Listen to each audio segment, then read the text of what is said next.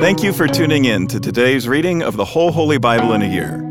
I'm Mike Householder, pastor at Lutheran Church of Hope in West Des Moines, Iowa, and I want to encourage you to continue to dive into these daily readings from God's inspired and living Word. It's a healthy spiritual habit that will strengthen your faith and bless your soul. Let's start with today's reading from the New Testament, read to you by a member of our church from the New Living Translation. 1 Timothy chapter 1. This letter is from Paul, an apostle of Christ Jesus, appointed by the command of God our Savior, and Christ Jesus, who gives us hope. I am writing to Timothy, my true son in the faith. May God the Father and Christ Jesus our Lord give you grace, mercy, and peace. When I left for Macedonia, I urge you to stay there in Ephesus and stop those whose teaching is contrary to the truth.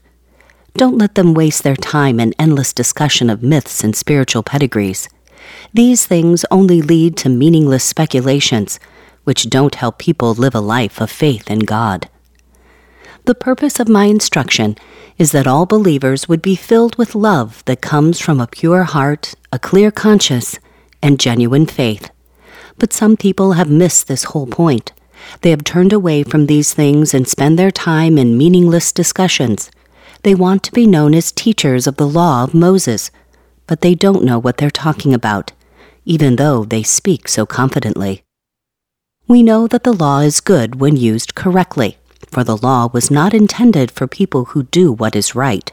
It is for people who are lawless and rebellious, who are ungodly and sinful, who consider nothing sacred and defile what is holy, who kill their father or mother, or commit other murders.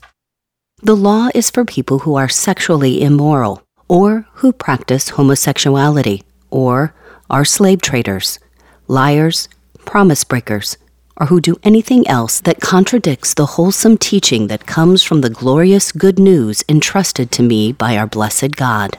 I thank Christ Jesus our Lord, who has given me strength to do his work.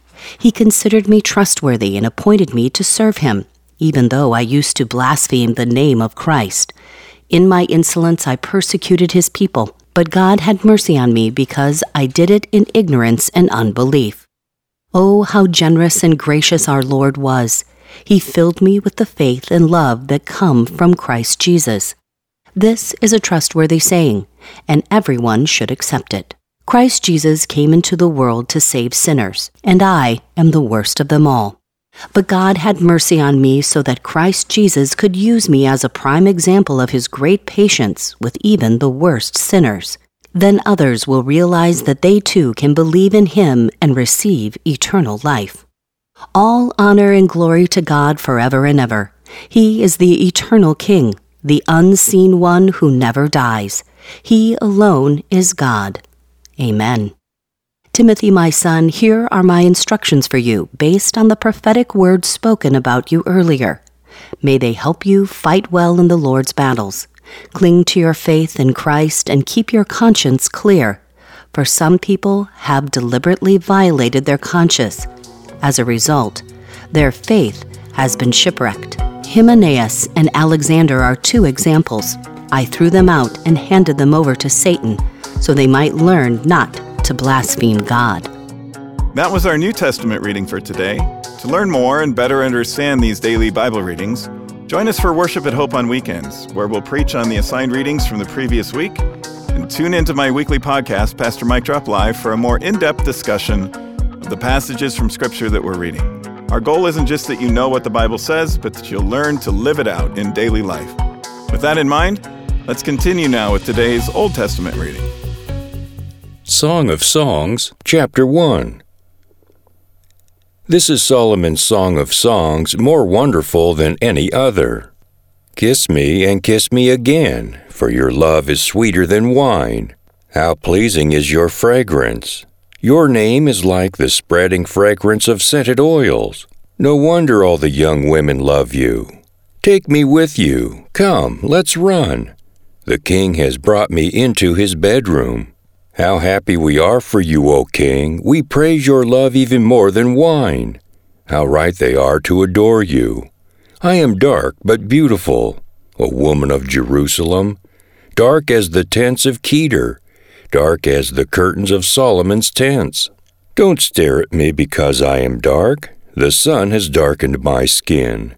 My brothers were angry with me. They forced me to care for their vineyards, so I couldn't care for myself, my own vineyard.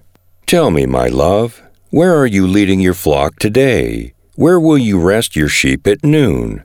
For why should I wander like a prostitute among your friends and their flocks? If you don't know, O most beautiful woman, follow the trail of my flock and graze your young goats by the shepherd's tents. You are as exciting, my darling, as a mare among Pharaoh's stallions. How lovely are your cheeks! Your earrings set them afire. How lovely is your neck, enhanced by a string of jewels! We will make for you earrings of gold and beads of silver. The king is lying on his couch, enchanted by the fragrance of my perfume. My lover is like a sachet of myrrh lying between my breasts. He is like a bouquet of sweet henna blossoms from the vineyards of En-Gedi. How beautiful you are, my darling, how beautiful! Your eyes are like doves. You are so handsome, my love, pleasing beyond words. The soft grass is our bed. Fragrant cedar branches are the beams of our house, and pleasant-smelling firs are the rafters. That concludes today's readings. Thanks again for tuning in and taking this journey with us through the whole Holy Bible in a year. To more easily find this daily Bible reading podcast, hit the subscribe button. On behalf of all our Bible readers and the whole podcast crew here at Hope, I'm Mike Householder. Tune in again tomorrow, and I hope to see you at Hope for worship this weekend.